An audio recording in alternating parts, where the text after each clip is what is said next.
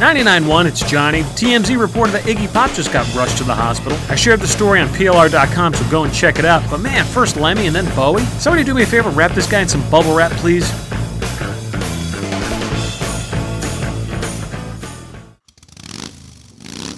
PLR, it's Johnny. Two huge things to watch for this weekend. The return of AMC's The Walking Dead and the Olympics in Rio. One of them's about a group of people trying to survive a wasteland of horrific conditions, and the other one's The Walking Dead. It's PLR.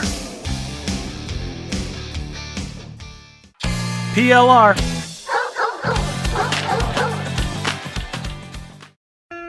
$99.1, it's Johnny. Listen, I got Skinner tickets coming up for you. They're going to be playing the Oakdale this weekend. I'm going to tell you how you can win a pair in about 10 minutes.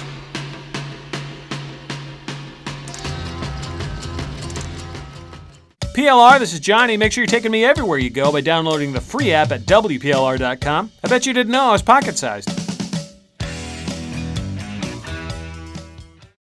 It's that age-old question, Van Halen or Van Hagar? Tweet me whose side you're on at JohnnyWPLR by using the hashtag Hagar or hashtag David Lee. I'll let you know who won after the break, but I think we already know the answer to that.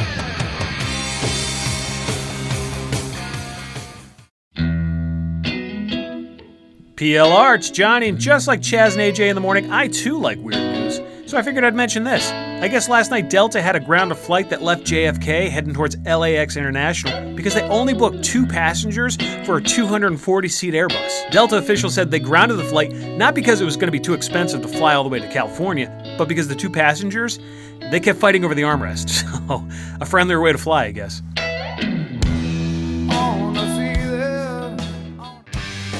99.1, it's Johnny. Make sure you head down to Bar New Haven tonight for the PLR pub crawl. I'm going to be there with the rest of the gang. It's going to be a great time. But I say right now we kick things off just a little early with some Stone Temple Pilots.